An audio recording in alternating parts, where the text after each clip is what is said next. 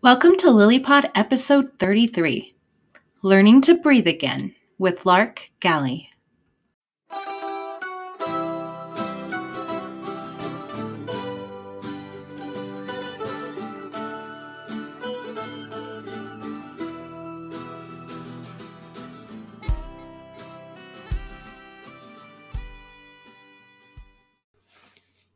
Jeff and Kathy Teichert bringing you another episode of LilyPod, which is a production of Love in Later Years.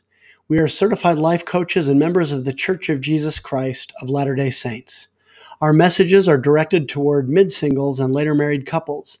We also welcome all who enjoy personal growth and enriching relationships.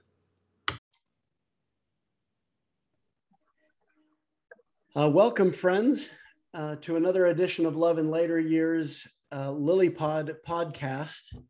And normally I do these by, in tandem with my wife, Kathy. This is Jeff Teichert.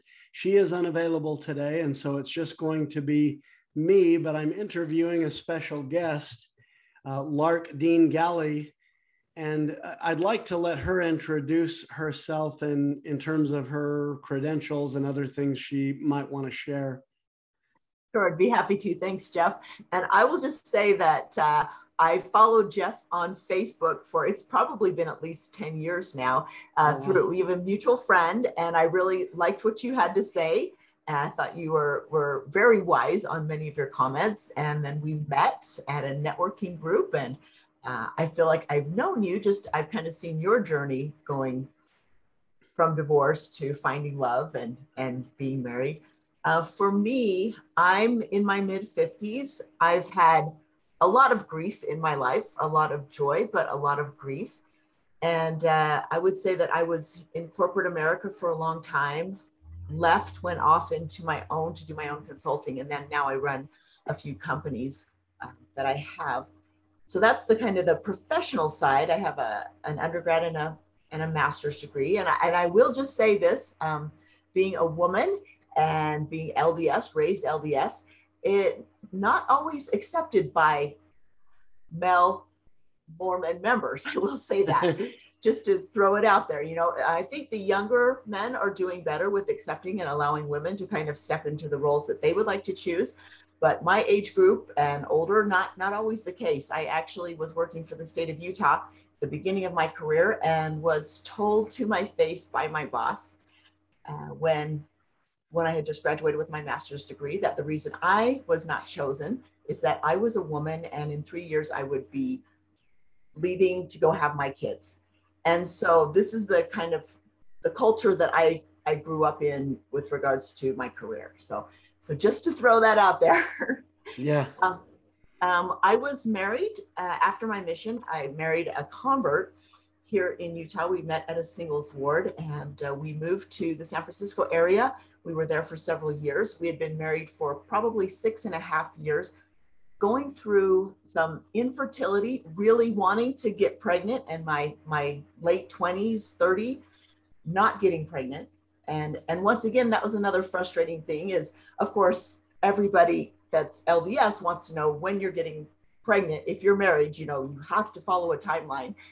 And that was difficult because I couldn't control it. And every time someone would bring it up, of course, that made me feel worse about the whole situation, right? So I've learned that I just don't ask people about their business, right? About are they having kids, or are they having more kids, or, are they pregnant and they are not pregnant?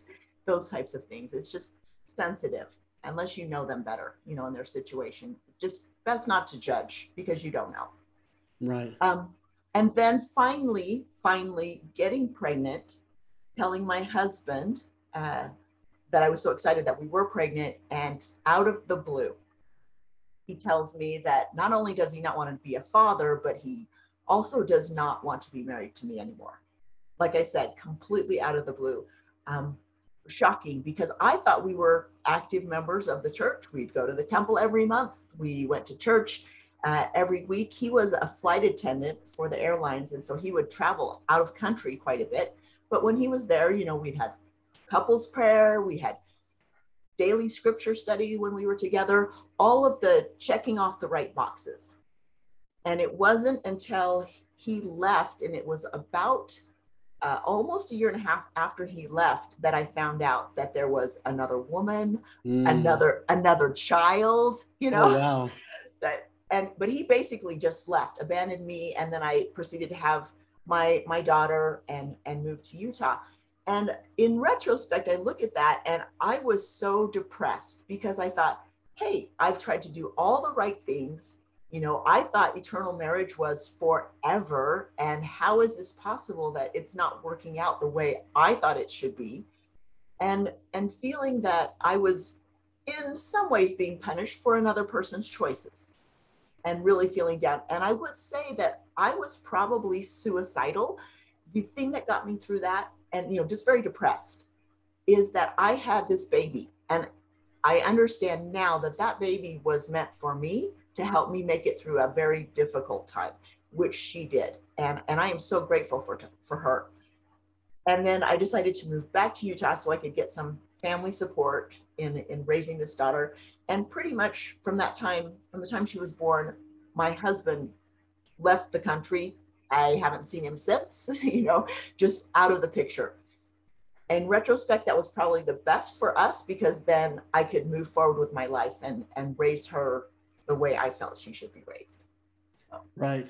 I mean, if you have a former partner that is not really engaged, or is maybe fighting the way you want to raise this child, it's, you know, you might give up some child support, but it's easier to move on with your life if you're not tethered like that. Right. And I will say that, you know, that being the fact that he was a citizen of another country, one of my greatest fears in the beginning when she was first born was that he would come and take her out of country.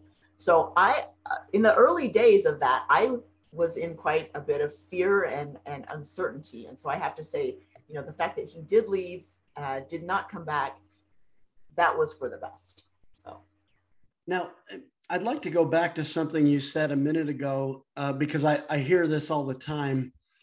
I felt like I did everything I was supposed to.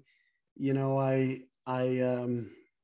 went on a mission or married a returned missionary in the temple and paid my tithing and was active in the church. And so I would like you to address your feeling about all of that now, with several years of perspective. So when I was going through what I call 3 years of infertility, I thought that this was, you know, my Gethsemane. This is where I was going to die on this cross, and this was the worst thing that would ever happen to me.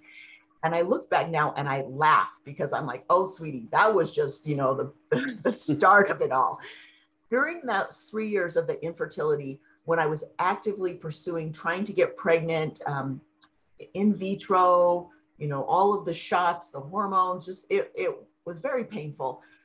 I became very close to God, and I relied on him in ways that I needed to grow, so that when my husband did leave me, I had established that very close dependency on my Father in heaven. And going through what I call my 2 years of hell, when my husband said, hey, I don't want to be married anymore. I don't care about this baby. And he left, and I was on my own for a while. That was my 2 years of hell, where literally I felt very low, completely stripped of pride, of everything. I think it was President McKay that said, if you know, no other success can compensate for failure in the home. And I really felt that. I felt that anything I had with my career that I had achieved there, or my education, that it really didn't matter when my marriage was falling apart. And so I felt very alone and very much like a failure. During that time, though, once again, because of that relationship that I had established with my Heavenly Father, going through the infertility, it helped me to grow even closer to him. And I had personal revelation that told me about this daughter that was coming to me, that told me about my husband at the time, that I was kind of there to give him a chance to choose to stay in the gospel. And that if there had been any person that could help him stay active in the church, it would have been me. But I didn't have control over his agency, and he had made other choices. And there was nothing I can do about that. I remember my bishop saying, after I had gone through this, saying, you don't seem bitter to God about your husband doing this to you. And I laughed and I said, well, it's not God's fault. God didn't make these choices, he did.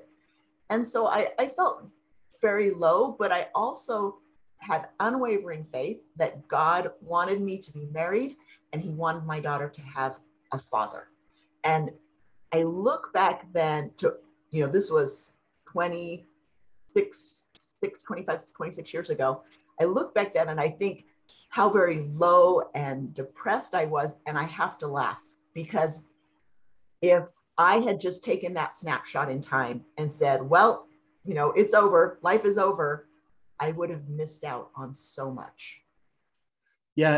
And what would you say to someone today that is going through that doubt about, well, I thought I did everything right, and yet here I am in this situation where no other success can compensate for what's happened here? How would you talk to someone who's feeling all those things? And I can tell you, I used to do this. I was the resident divorce specialist in my neighborhood where I used to just live, because we lived there for 23 years. And I saw a lot of the young teenage girls grow up, get married, and then within 5 years, they're divorced, they're in their mid to late 20s, and they're crushed. And they're thinking, right, I'm a failure. And they may or may not have had children by that time.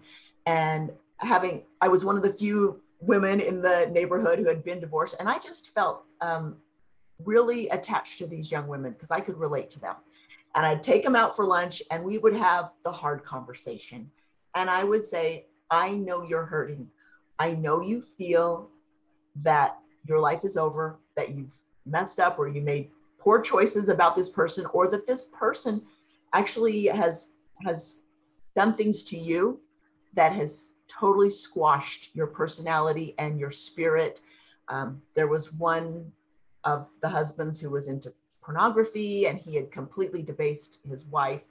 Another one had just totally put her down, kind of an emotional abuse. So there were some terrible things that happened. And I just have a talk with them and let them know that this is just temporary. This is just a moment in time. And you are a daughter of God. You are totally worth staying around, that there is a future in front of you. And the 3 young women that I did this for over time, I've actually seen all 3 of them remarry, find lovely partners, and be able to find joy and happiness and move forward. But in the moment, it didn't feel like that for them. And that's why I feel like I was there to kind of strengthen them and say, I'm here to help you. Find someone who has been there and maybe walk that path. Because when you're in the moment, you feel like life is over. And it's just, I promise you, it's just a moment. I mean, I felt that way. And I felt like, I don't know how to best describe it, except that something had gone so far wrong in my life that, the cosmos was out of balance, things that, this was not the way it was meant to be, and so on. And I think those kinds of thoughts prolonged the grieving process for me. I was in pretty deep grief for about 4 years. And I look back on that now and think, well, knowing what I know today, I would have gotten past it more quickly. But I like what you're saying, that I know we have this picture of what Latter-day Saint idealism is and what the ideal life is, but life's messy. And it's very messy. I'm not encouraging divorce. I hate it. I know that in some cases it's necessary, and that in many other cases, you can choose in all you want. If the other person chooses out, you're done. Exactly. And so I think it's important for people to take a good look at what what you just said, that look, life can become beautiful again. I think about Job. The Lord gave him twice as much as he had before. And I feel that way now. My career's in a better place than it's ever been. I have a lovely marriage to someone who actually adores me. And, I'm sure you can say similar things about your journey. Right. And I look back at that, and it was just a small snapshot. And like you say, I wish I had been able to move through it faster, and yet we're all learning, right? Right. There's a grief that goes with it. The grief of a loss of a life you thought how your life was going to look, a loss of, this temple marriage and the way, quote, things are supposed to be. And I will tell you that, if you're feeling that things are supposed to be a certain way, I can promise you they're not going to look anything like what you think life is supposed to look, especially now. Maybe back in our grandparents' day, not now. There are too many outside forces that can come in and come to play and come to bear on the people in our lives. I want to be careful not in saying what I'm about to say to be too judgmental of any other person, because we've all walked our own path. But I have often found that, there are people who things just seem to sort of have worked out for them. And they have that, what at least looks like on the outside, that ideal life. And, the husband and wife have 5 kids, and she doesn't work outside the home and he does, and he still makes a lot of money, and he served as bishop. And, you know what the picture looks like. But oftentimes I've seen, the worst advice I got when I was going through my own grief and the loss of my marriage was really from those people. Very often they were skeptical about, how did this happen if you didn't do something wrong? And in a way, it's funny because Job's friends told him that.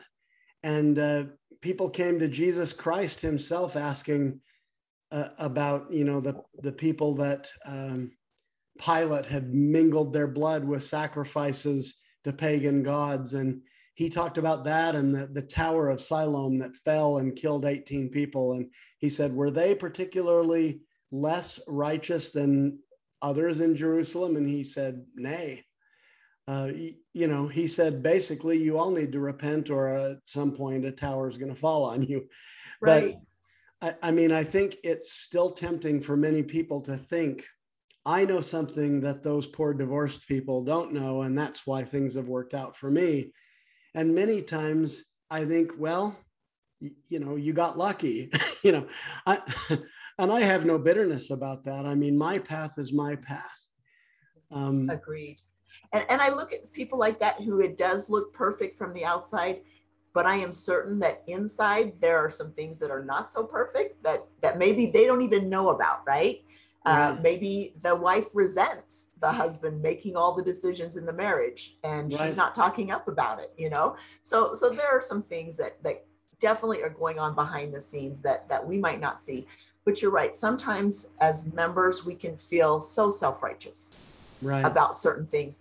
And through my life, because of other things that have happened, I have caught myself over and over going, there, but for the grace of God, go I. And that's all I can say about what I see in other people, because that was just one or two of many trials that have happened since then.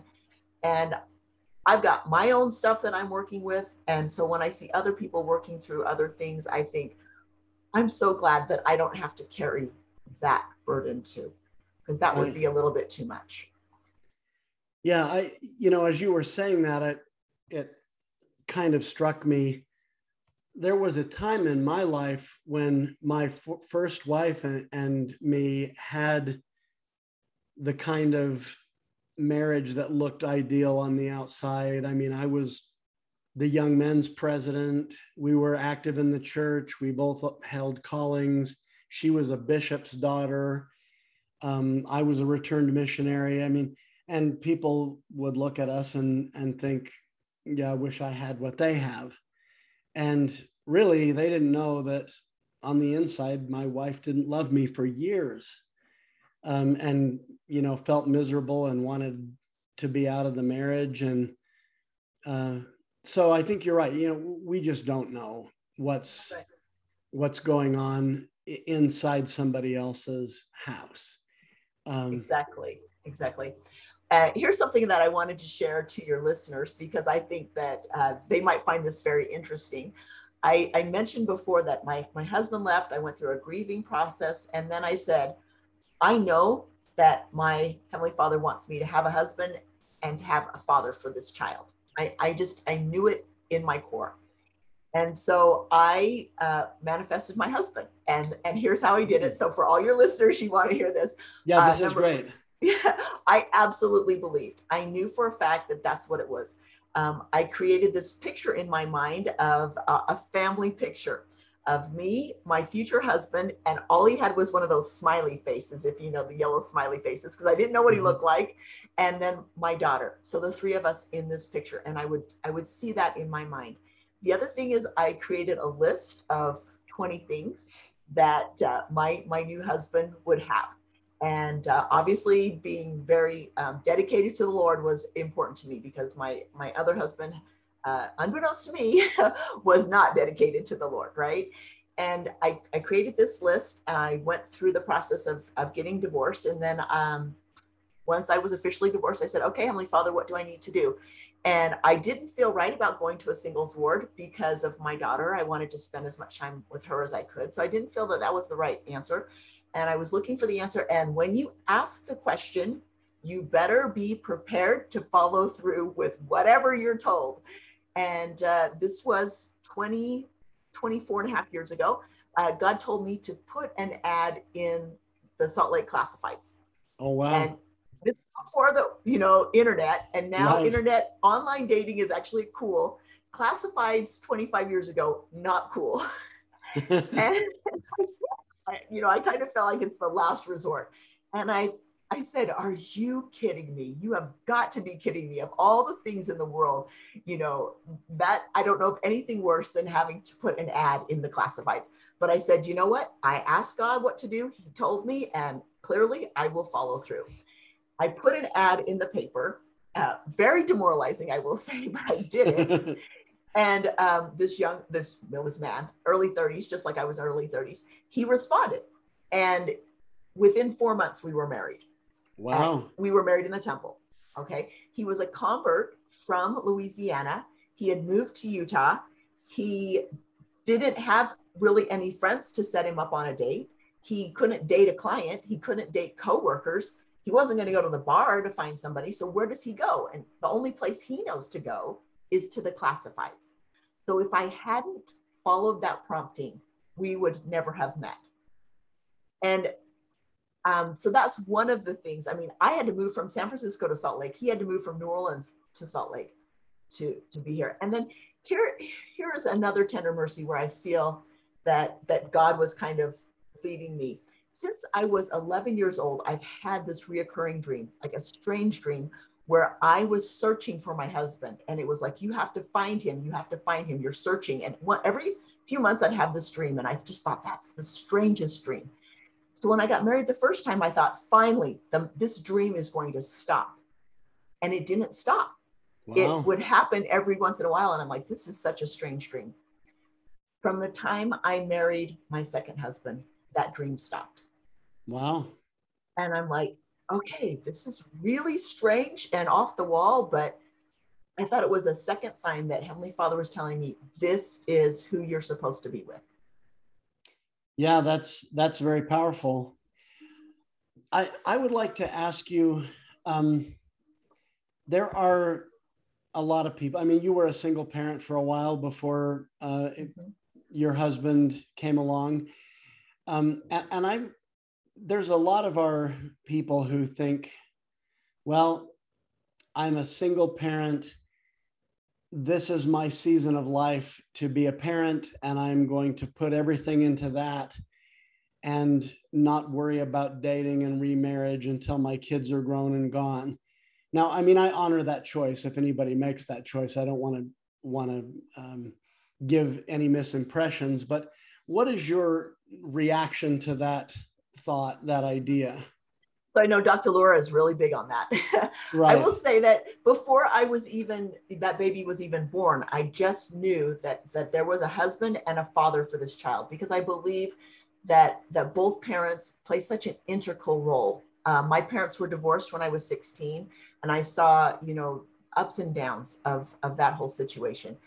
And so I would say that I felt so strongly about that. I knew there was someone there. I knew that my daughter was to have a father. I actually met him right before she turned 1. And then we were married when she was 14 months old. I right up front, I told him, we're a package deal. You will adopt her within a year later after we're married. So he knew what he was getting into. And he loved her. I could tell he loved her from just the way he would look at her and care for her. And that was important to me because she was so young. Right. He's the only father she has known. Now, it might have been totally different if she had been in her teenage years and we had been, I'd been married a longer time to her father. That might have made a difference. It could have been totally different. Like when she's in her teenage years, let's focus on those last teenage years and then look at me. But for her being so young, that's what I felt. And once again, this is a personal decision. It's not, Sure. It's what are you being led by the Spirit? What is the Spirit telling you to do?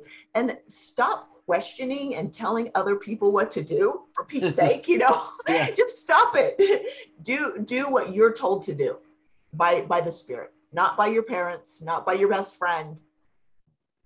I've said the same thing about when to start dating. And I've told men this particularly, but women too, that there's all sorts of armchair psychologists who will tell you the formula, well, it's got to be a year, or it's got to be a month for every year you were married, or, and the thing is, I mean, that in some ways, that divorce date is kind of artificial. I mean, it's some people are very far along in their grieving process by the time that divorce is finalized. I mean, my divorce went on for 3 years, and I think for a lot of people, if they've been through that kind of process, they're really ready to move on and start dating again, and they've had a chance to evaluate things and whatever. And then there's other people who may have been in a situation where their spouse came home one day and said, I've met someone else and I want out,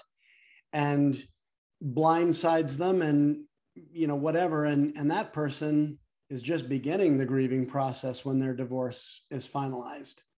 And I can totally relate to that, because being, I would say 6 weeks pregnant when I told my first husband, hey, I'm pregnant, and being told, I don't want to be married, I don't want to be a father, that was completely blindsided. And it took me a few months to what are you talking about? I don't even understand, because he wasn't honest with me.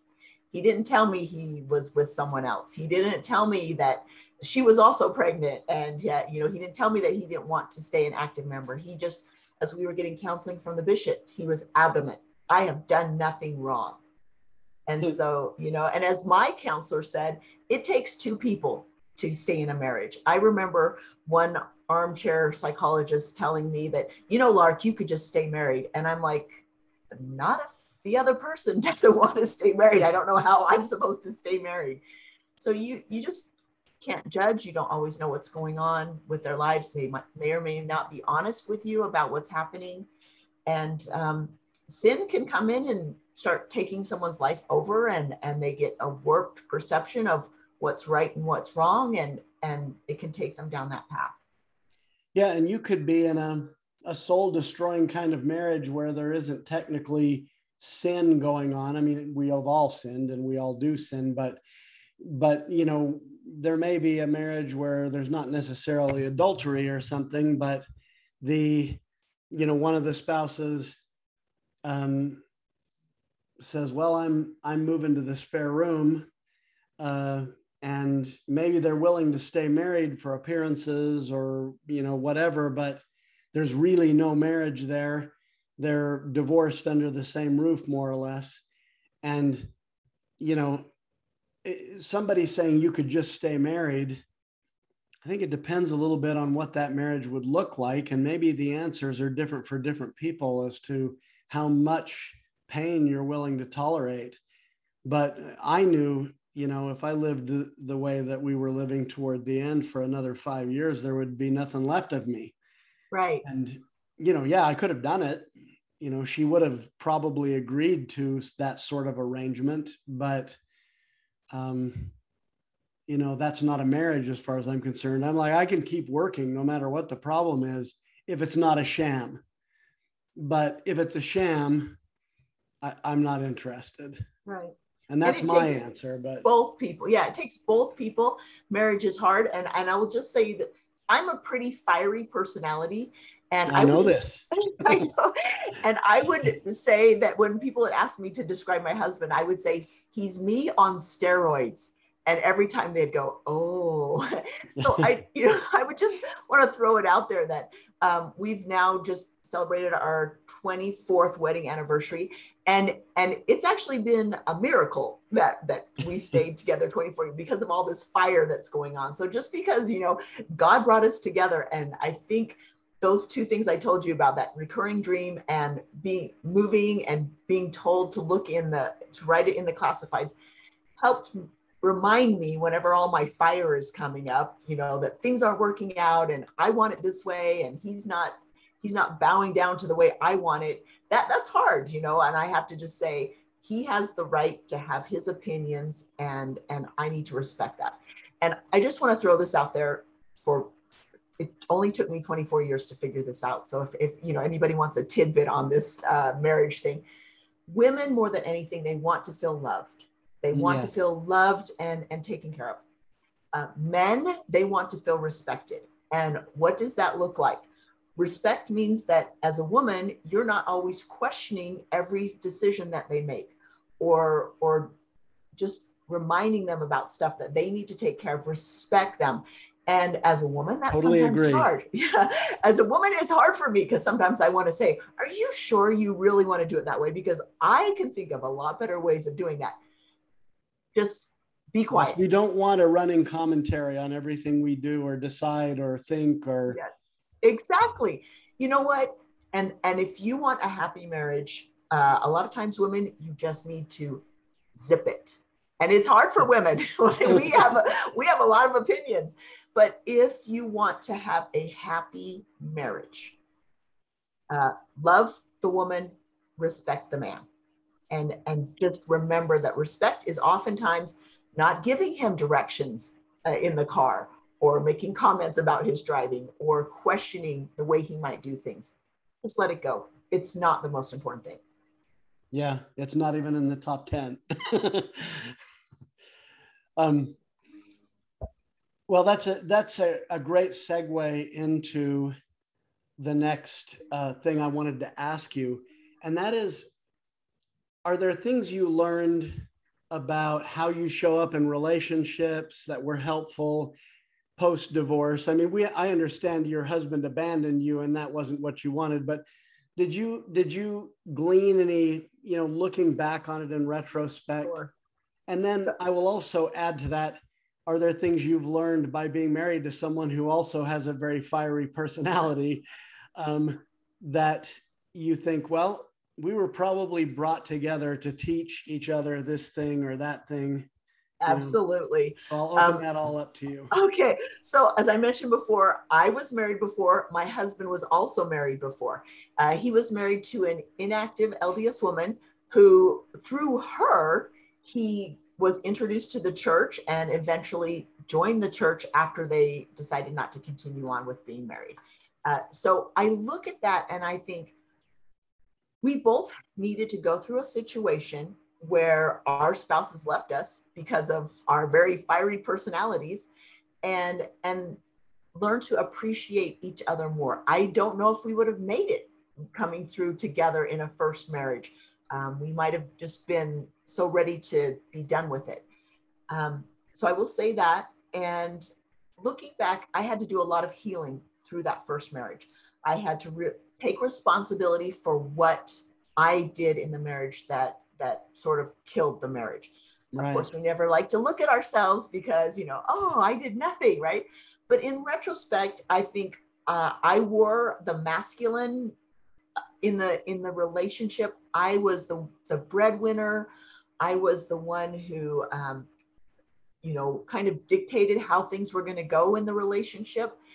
And I cannot fault him for thinking, this is not the way I want my life to go. Now, did he ever talk to me about that? No, and maybe I wouldn't have been receptive. And so I had to look at that and say, where did I sort of mess up in this relationship? And then going into another relationship, I had to say, okay, there are certain things that I like done a certain way, but my husband might not like that. And I have to allow him his autonomy to do things that I might not agree with or want done a certain way, but that's the way he wants them done. And I need to, here we go, ladies, respect him, as hard as it is not to have things done a certain way. And whether that's child rearing or certain activities, I just have to respect that. Yeah, that's an interesting insight. And I like that even though, you weren't the one who abandoned the marriage, you could still look back and think about, how did I show up in that marriage? How might I have not been the wife that he needed or wanted, and not in the sense of beating yourself up, of course, but just in the sense of this person's a mirror for me in some way. Yeah. And learning how to do it better. And Kathy and I have often joked, we kind of looked at people who got divorced when we were in our first marriages and thought, why can't they make it work? And then we both ended up divorced, and and then you knew why you couldn't make it work, right? Right. And I think Kathy and I both have kind of fiery personalities too, in a way. We're both very strong personalities. And in a lot of ways, I wanted that. Because it takes that kind of person to deal with me, I think. But my first wife was such a pleaser. And I realized that even without knowing it, I probably took advantage of that more than I should have. And, as I look back at it in retrospect. And so I think, there's always things we can learn about what we've done in the past. And did that work? Is that the way I want to show up in the world, Right. And I look at it this way, that every person that comes into our lives is trying to help us get back to God. Right. And maybe the way they do that is because we have to say, oh, I don't want to be like that way that person is showing up, so I want to be different. Or maybe we can learn from them and say, wow, I really like these attributes that this person has. I want to aspire to be more like them. And if we can just say, this person came into my life for a reason, what can I learn from it that's going to help me make it back to God? Right. I'd like to ask you too, you recently wrote and published a book, and you've had some other traumatic things in your life. I mean, a lot of times I think we would like to think, okay, I've gotten divorced, I've been through my Gethsemane, right. There's not going to be any more now. It's all smooth sailing. And that isn't always the case. That is not the case at all. So 2.5 years ago this month, my son, my 19-year-old son, my son with my husband, took his life. And this was from out of the blue. We did not see this coming. He was a freshman at the University of Utah. He was in mechanical engineering, which he loved. In all aspects, he seemed to have a beautiful future, right? He was not one of these people where you're like, oh, that kid's got trouble written all over him, or he doesn't have a future. It was devastating for our family. And my father had actually died by suicide 5 years before my son. And when that happened, I couldn't talk about it. I couldn't say the word suicide. My best friends didn't know how my father actually died because of the stigma and shame. And so when my son took his life, I went into that space where I can't talk about it. This is awful. And for a couple of days, I really hovered on almost going into a black hole. Yeah. But I could see that if I did that, when I came out of that depression, my husband might not be here. My daughters might not be here because of the grief that we were all experiencing. And I received a couple of calls from friends who were mothers with kids who knew my son. And they told me of their concerns for their own children. And I had to make a really hard decision. And that decision is that this situation with my son was not about me. Was I a good parent? Was I a bad parent? Right. It was not about my son, what he was going through. It was about the opportunity that I had to change the outcome for these children who could go into what's called copycat suicide, which is very prevalent, especially among youth. They see one person does it and the next and the next. And I thought, if I don't say something about this and they take their lives, I can't live with myself. That would not be acceptable for me. I received a priesthood blessing on the day my son died. And it was from a former stake presidency member who had known us a long time, had known our son since birth. And as he's giving this blessing of comfort to me, he sort of stops and he says, Lark, you have a lot of work to do, a lot of work to do. And this is the day my son died. And I'm thinking, what is he talking about work? How can he talk about work? My son just died. And I'm thinking like business work, right? Yeah. And a couple of days later, after the call with my friends, and I'm trying to think, what does this work? And it came very clear from Heavenly Father, suicide prevention. You have a new soapbox. You need to stand up and you need to tell people that Satan is telling lies. Satan is telling you that you're not worth it, that you don't belong, and that you need to end your life. And that is a lie. And so suddenly, in less than a week from my son's death, I started posting on social media. I started learning more about it. I started getting it out there. And if you had told me before then that I would be an advocate for suicide prevention, I would have said, there is no chance. I would never do that. That is, so beyond anything that I feel comfortable with. And yet I feel this divine calling to talk about it, because something that I didn't know as a parent, and I thought I was a really good parent. We talked to our kids about drugs and not drinking and premarital sex. I mean, we had all these conversations. The one conversation I didn't have was about mental health. And in Utah, the number one killer of youth is suicide. And it's actually the 10th the 10th killer nationwide for youth.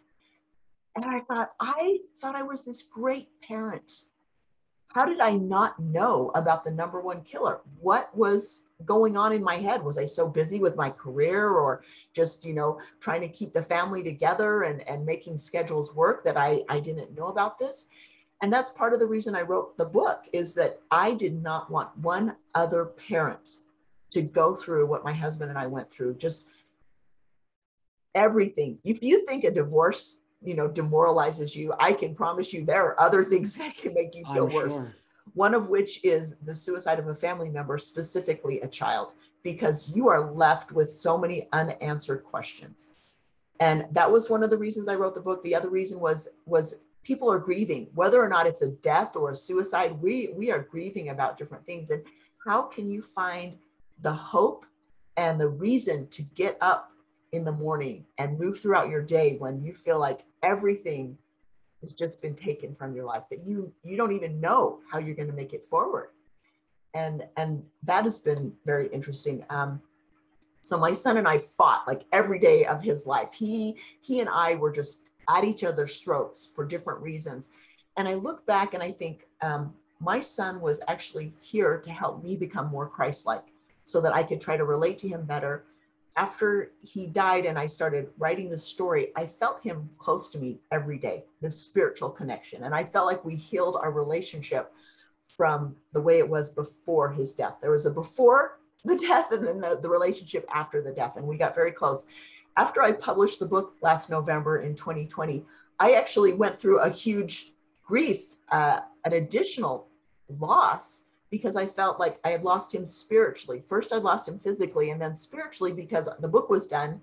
I wasn't with him spiritually every day like I had been. And he kind of said to me, Mom, you need to grieve. You need to like feel the full force of grief, and you need to do this on your own. I need to go do my other mission. And his other mission is to help people who are depressed and having suicidal thoughts. And he's trying to help them not choose that. And so the last several months have been very difficult. And finally, I feel like, okay, I'm ready to get back out there and talk about it. I sort of had to take a few months and just for myself to feel strong enough to be able to talk about this again. And so now I'm out actively speaking again, suicide prevention, and doing different organizations where I talk about this, because it is so important. I call it the global pandemic, suicide. In my opinion, it's worse. And especially after COVID, when we've isolated, I think suicide is even worse than it was the year my son died. You know, I one thing that has sort of occurred to me while you were describing that, and that's a lot. But we grieve all kinds of different losses. And of course, you had to grieve the loss of your first marriage, and later you had to grieve, the suicide of your son. And what have you learned about grief that can help others who either have gone through divorce or the death of a spouse or the death of a child or anything like that, that you think would help them to move forward? So everybody has different stages of grief, and we progress along that grief in different ways. And I was kind of processed through my grief fairly quickly because I felt like I had a mission. And also my father had died by suicide 5 years before. So I'd experienced a lot of grief around suicide. I feel that helped me process and move forward faster. My husband and one of my daughters have not read my book. They can barely talk about my son. My husband just get tears up. We just did my son's temple work on Friday, so just a couple of days ago. My husband just broke down in the slush room and just sobbing because his heart is so broken. Yeah. And what I had to learn early on is that I cannot force any of my family members, oh, just get over it. Just do what I'm doing, just talk about it. I can't force them to move forward and to do something they're not comfortable with, just like they can't force me to stop talking about it. Would they love for me to stop talking about suicide prevention? Yes, but I can't. And because I feel like I've been able to talk about it, not only have I been able to heal from my son's suicide, but also from my father's suicide. So I would say respecting other people in their grief is huge. Now, here's one of the ways that I was able to get through the grief faster with my son. It was a hard way, but it worked, but it was hard. So you can do things two ways. You can have hard now, easy later, or easy now and hard later. And the first, I want to say month after my son died, let's say after a divorce, or, your spouse tells you, I don't want to be married anymore. We like to live in fantasy land. Right. Where it didn't really happen, right? And so for that denial. Yes, big time denial. That first month after my son died, my mind, everybody's minds does this. Well, what if he really didn't die? What if he's going to walk in the door right now? What if he's coming? What if he made another choice? And I had to be really hard with myself. And I would not let myself play those games. And I would say, no, you live in this reality. That is crazy talk. He has made his choice. He is not here any longer. He is no longer with you. He is dead. And I had to be like this war game, this mind game. I was very, very fierce with myself, very upfront and in my face, because I knew that if I allowed myself to have these fantasies and to continue to go down that route of, oh, he's going to come in and it's going to be beautiful and we're going to, just pick up and it'll be a lovely relationship and I'll change and be nice to him, etc. That would not have served me. Right. And so I did the hard thing right up front, and I made myself mad.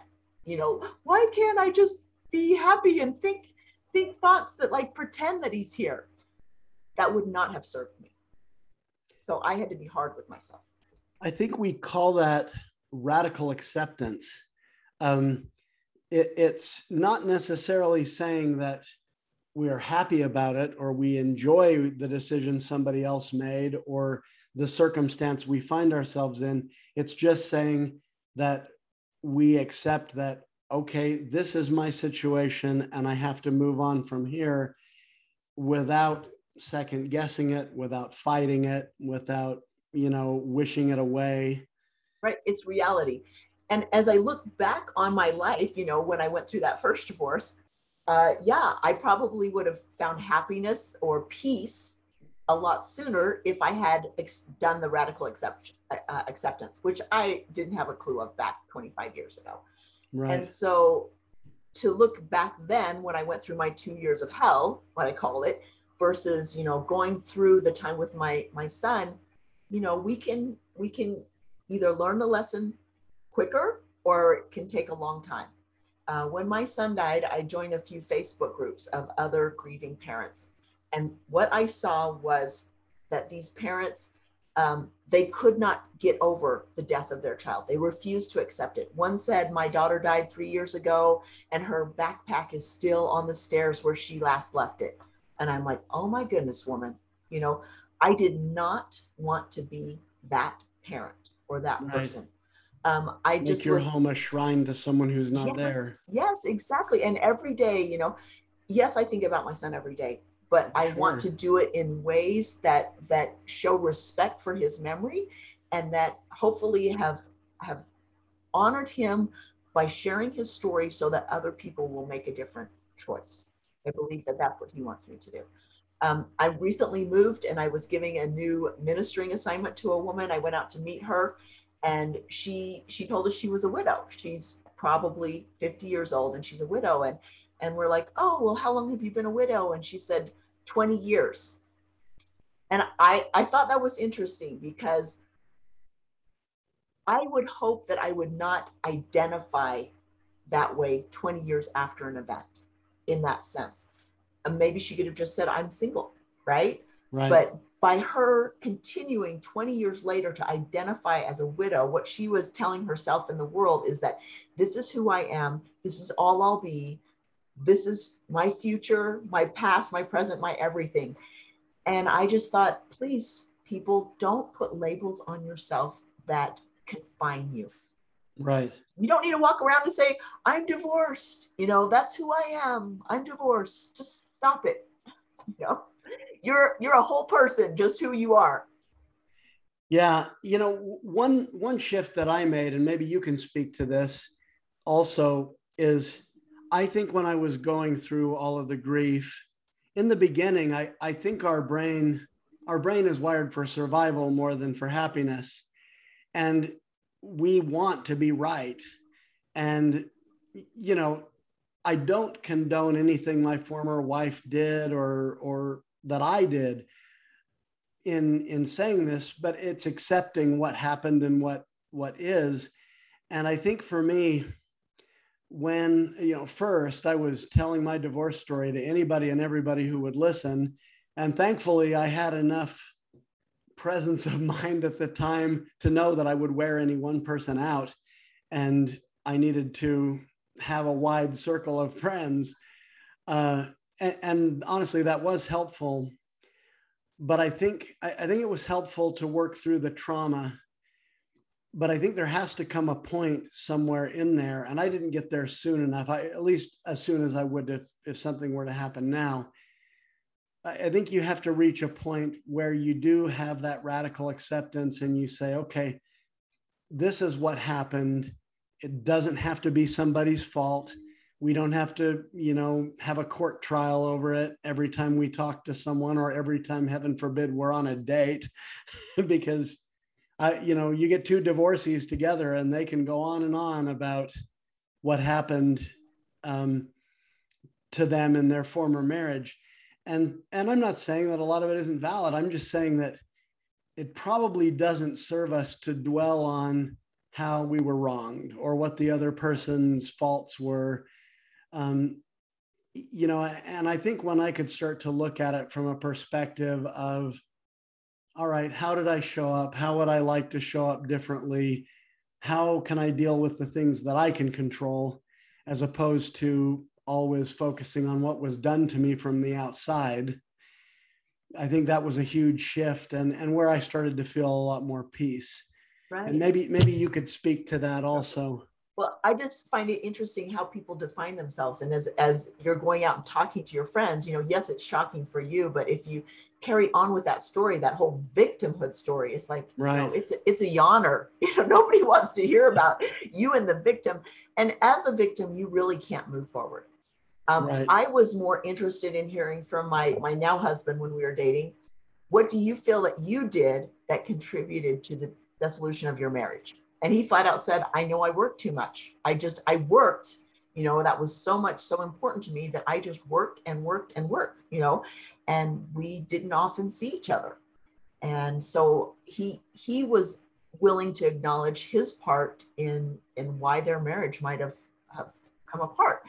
That's what I want to see. I don't want to go out and date somebody who's like, oh, it was all her fault. She did everything wrong. I was perfect, right? Right. Because that's not the case, really. It takes two. Right. So I would say really have an in-depth look at yourself and say, where did you contribute to whatever situation, divorce or problems with a child where your child doesn't want to talk to you anymore? Well, why? What did you do? Right? And right. How can you maybe change that? So that's what I would say is get out of the victim. You cannot move forward if you're the victim. Nobody wants right. to be with the victim.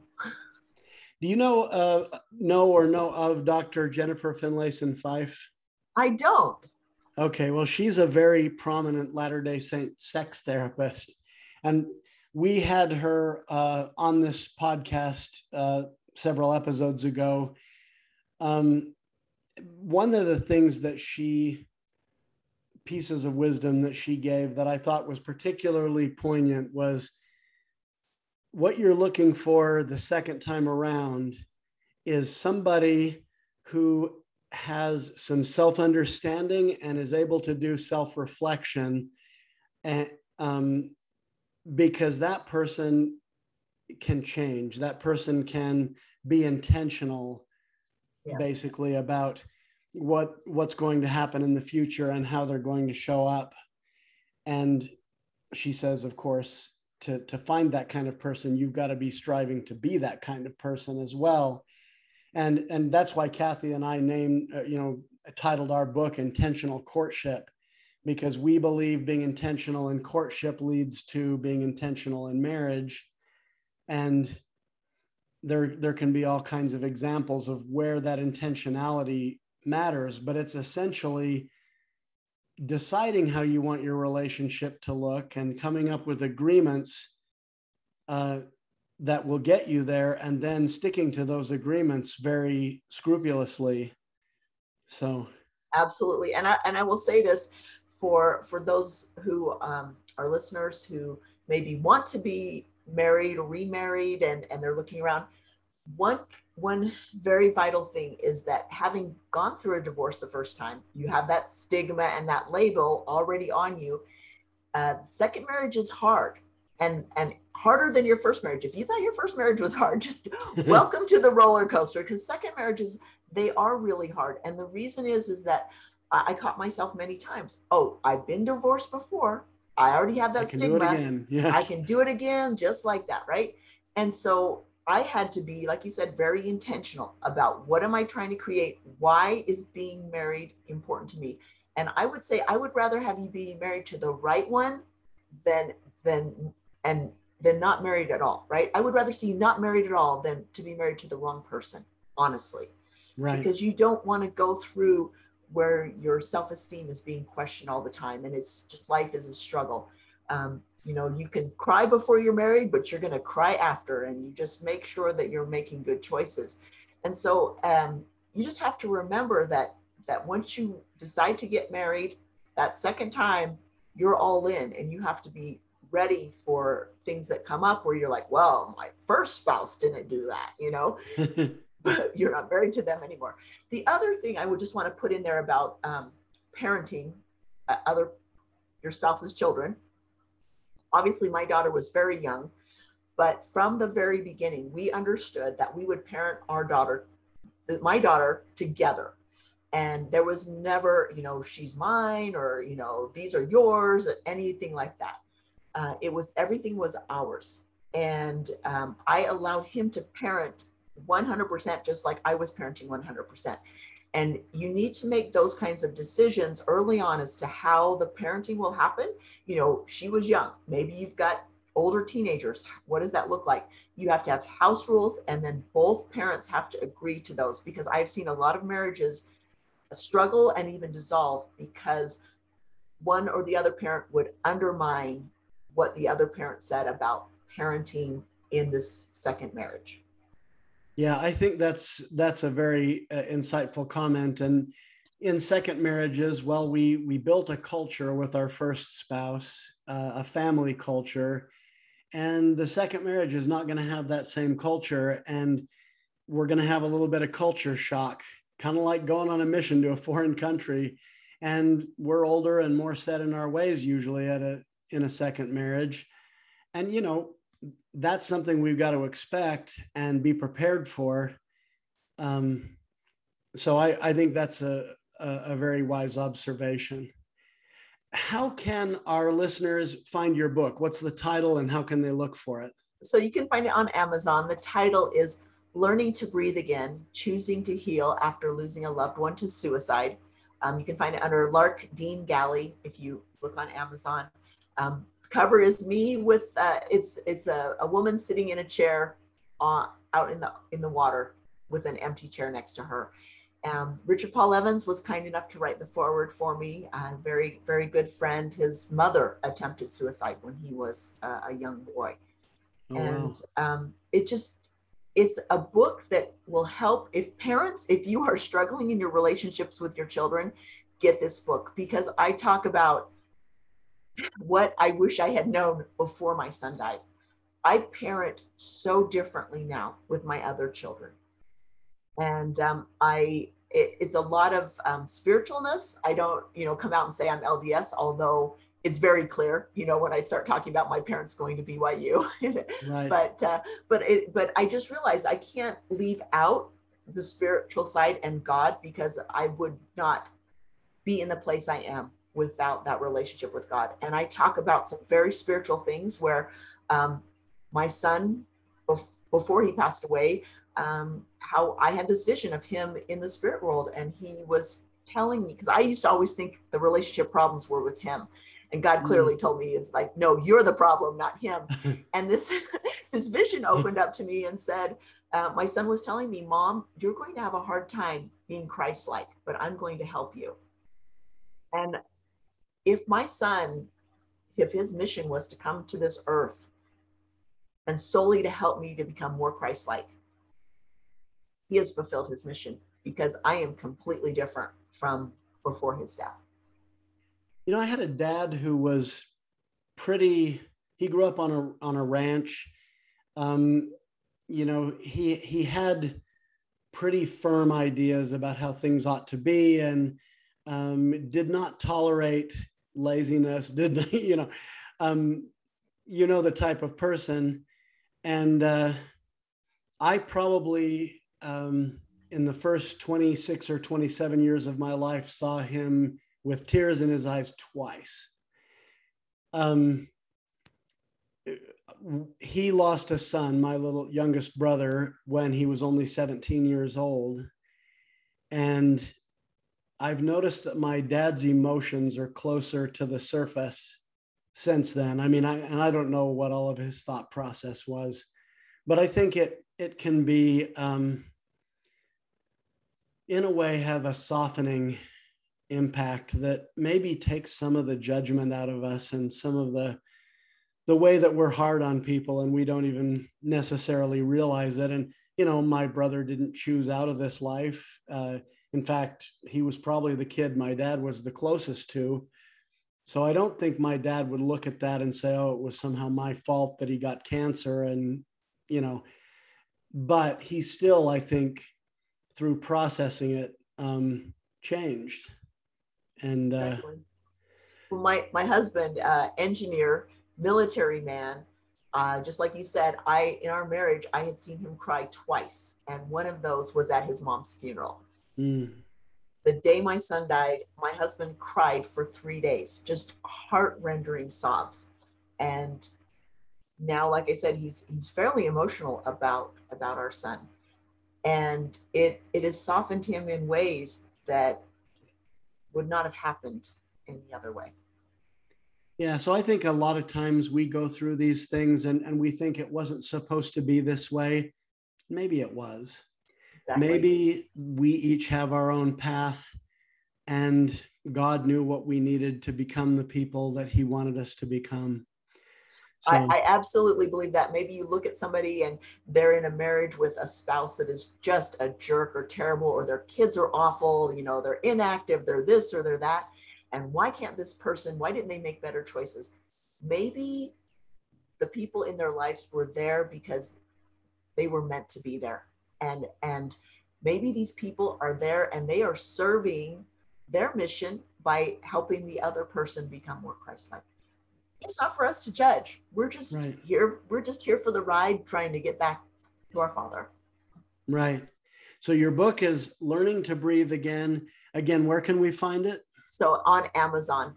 And I have it on my Kindle, actually. So I'm asking that for the audience. But I commend it even to mid-singles who haven't lost a child or anything like that. But if you lost a spouse or a child, whether it's to divorce or death or some other method, I still think that we all have to learn to breathe again after a tragedy, and we can find that hope again, and even after a loss that we think is unfathomable. So I appreciate you coming on our program and sharing your insight.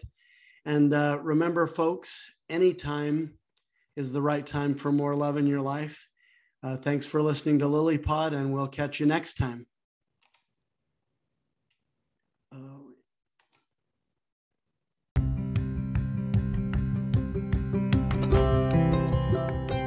Subscribe to LilyPod to get notice of each new weekly episode. If you enjoy what you heard, share with those you love. For more information about our organization and services, visit loveinlateryears.com.